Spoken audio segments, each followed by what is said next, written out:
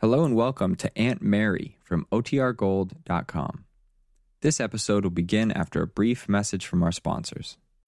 When you need mealtime inspiration, it's worth shopping Kroger, where you'll find over 30,000 mouth-watering choices that excite your inner foodie. And no matter what tasty choice you make, you'll enjoy our everyday low prices, plus extra ways to save, like digital coupons worth over $600 each week. You can also save up to $1 off per gallon at the pump with fuel points. More savings and more inspiring flavors make shopping Kroger worth it every time. Kroger, fresh for everyone. Fuel restrictions apply.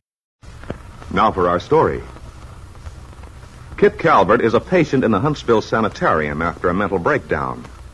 There were some, notably Kit's stepmother, Jessie, and Jessie's former lover, Brett Cameron, who would have been pleased to learn that Kit might never be restored to health. For Ben's daughter represented a threat to them, the obstacle to gaining eventual possession of Ben's wealth. But there were others who hoped with all their heart for Kit's recovery. One was Aunt Mary, who had discovered the identity of the childhood playmate who kept recurring in Kit's stories about the past. The young boy whose friendship had figured importantly in Kit's life, and toward who, in her illness, all the girl's longings were directed. This boy was Aunt Mary's own son, Randy. Today, somewhat reluctantly, Randy had consented to see Kit's doctor, had talked to him for a long time. Now, as he drives back toward Wakefield, Randy is thinking, it's hard to believe how that one little incident, something I'd almost forgotten, could be so important. And yet the way Larrabee explains it, it is.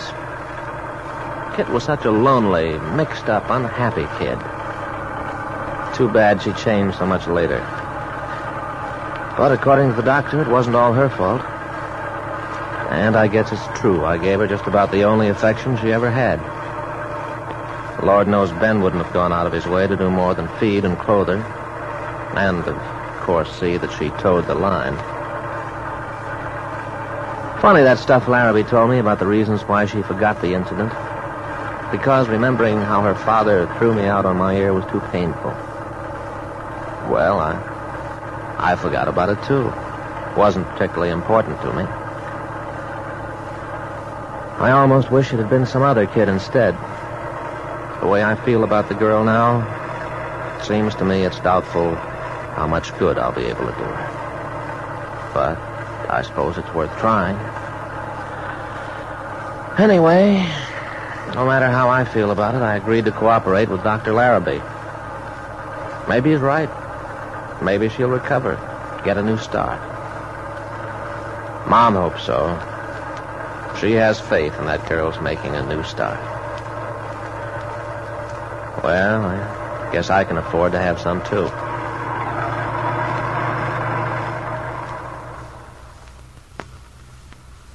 By this time, Randy had reached Main Street in Wakefield. As he started to drive past the Brown Palace Hotel, an idea occurred to him. An idea connected with Lily Devon, who lived there. She'd probably be over at the supper club about now, he decided, getting ready for the evening rush. A short while later, Randy entered the club, found Lily arranging flowers for the tables. Hi, beautiful. Oh, Randy. Surprised to see me? Well, yeah. Or maybe you're just getting used to my popping up without warning. I seem to remember you're making a few caustic remarks on the subject last time. Oh, I'm getting so I'm not surprised at anything you do, Randy. That may be just as well, being the creature of impulse that I am. I think you regard yourself as the perennial pixie. Huh? Might be worse, you know. Sometimes pixies make life a lot more interesting. Interesting, or maybe wearing. And yet, Lily, you don't look the least bit worn down. In fact, you're looking very charming. So nice of you to say so. Honest, I mean it. Such a womanly occupation, too. Arranging flowers. It's quite effective. Well, if you think I stand around here working my head off just to make a beautiful picture, you're crazy. But you don't mind if I enjoy looking at you, I hope. Go right ahead. Enjoy yourself. I'm proud of the success you've made of this place, Lily. Nothing to be proud of. But I am having a wonderful time. You deserve it. Oh, gosh. You said that as if you really meant it. I did, honey child. You know, I've thought of you quite a lot this last week. Honest? Yeah. I've been kicking myself for the way I behaved on our picnic. Oh, that. I'm sorry you got sore at me. I felt like telling you so 10 minutes later, but I had my masculine dignity to maintain. Well, that's okay, Randy. I'm not very proud of the way I acted either. Never should have blown my top the way I did. Honestly, Lily, I walked right into it that day without realizing. I didn't mean to make a crack about you and David. I realized that later. It's a bad habit of mine, anticipating what I think people mean and then putting the words in their mouths. I get myself into a lot of hot water that way. Then if it's all settled, shall we bury the hatchet? Pretend it never happened? Start all over again, etc.? Yes, Randy. I'd like to. Swell. Just the same, though, I do think you misunderstand my friendship with David Bowman. I know you didn't mean it the way it sounded, but you have got the wrong slant. Hey, we're not going to go all through it again, are we, after we just kissed and made up? No, really, I'd like to get it straightened out once and for all. I can't stand your thinking that, well, what I think you do think. Slow down there, gal. I'm one think behind you. I mean, way down deep inside, I'm sure you've got some idea that, well, that David's being a banker and having a lot of money, that means something to me. You'd be sort of crazy if it didn't. What? Now, all I mean is it's a fact. Just like the fact that I'm a farmer. But so far as my imagining that you're a scheming wench out to get your hands on a lot of dough, well, you couldn't be more wrong if you think that. I'd say you were quite the opposite sort of person. You really would? Certainly. Randy, what sort of person do you think I am? What sort of person? Let me see. That's a pretty big order, you know. Well, you can try. Well, I'm not so hot at doing thumbnail sketches. Let's see now. I guess the first thing I'd say about you, Lily, is that you're a warm person. Warm and generous. Oh, that's something anyway. It's a lot. Warm, generous, and dumb. Is that it? You don't deserve an answer to that one, but I'm a tolerant bloke. You know darn well I don't think you're dumb. Mentally, Miss Devon, you've got all your buttons. Good. Go on. You wouldn't be after prompting me now, would you? I'm interested. Who isn't when he's got the spotlight on him? Oh, fine. In other words, you think I'm conceited. I didn't say that. Well, no, I don't know. Oh, women. You can't reason with them. All right, I'll be good. But go on, please. Well, Lily, you've told me quite a lot about your background, you know. Why can't I learn to keep my mouth shut? And what you haven't told me, I've managed to fill in. I believe I have a pretty good picture of what you were up against and how it affected you. The wonderful thing is you never became hard or bitter, in spite of it all. If you really think I haven't, Randy, you're one of the few people who understands me. Underneath, you're a sweet, sensitive gal, Lily. I felt sure of it the minute I met you and talked to you. And on top of that, sister, you're beautiful. What more could a man ask for?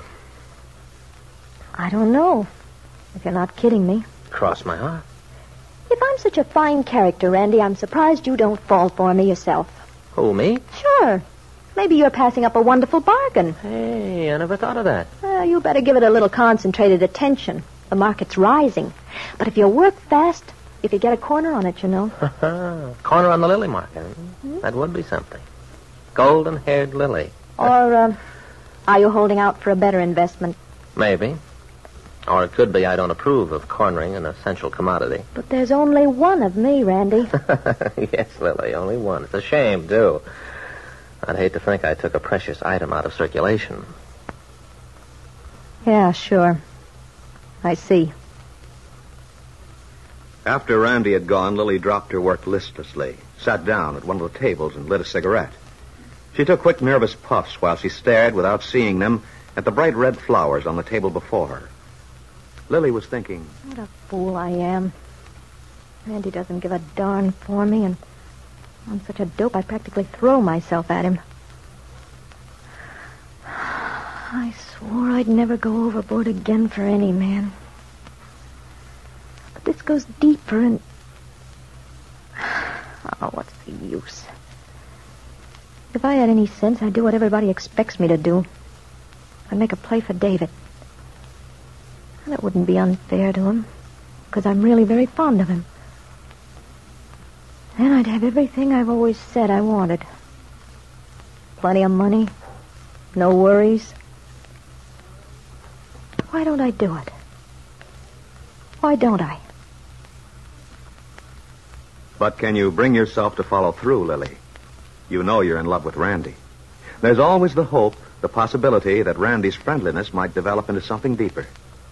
Do you dare take the chance of making such a positive step so that you cut off the possibility that this might happen?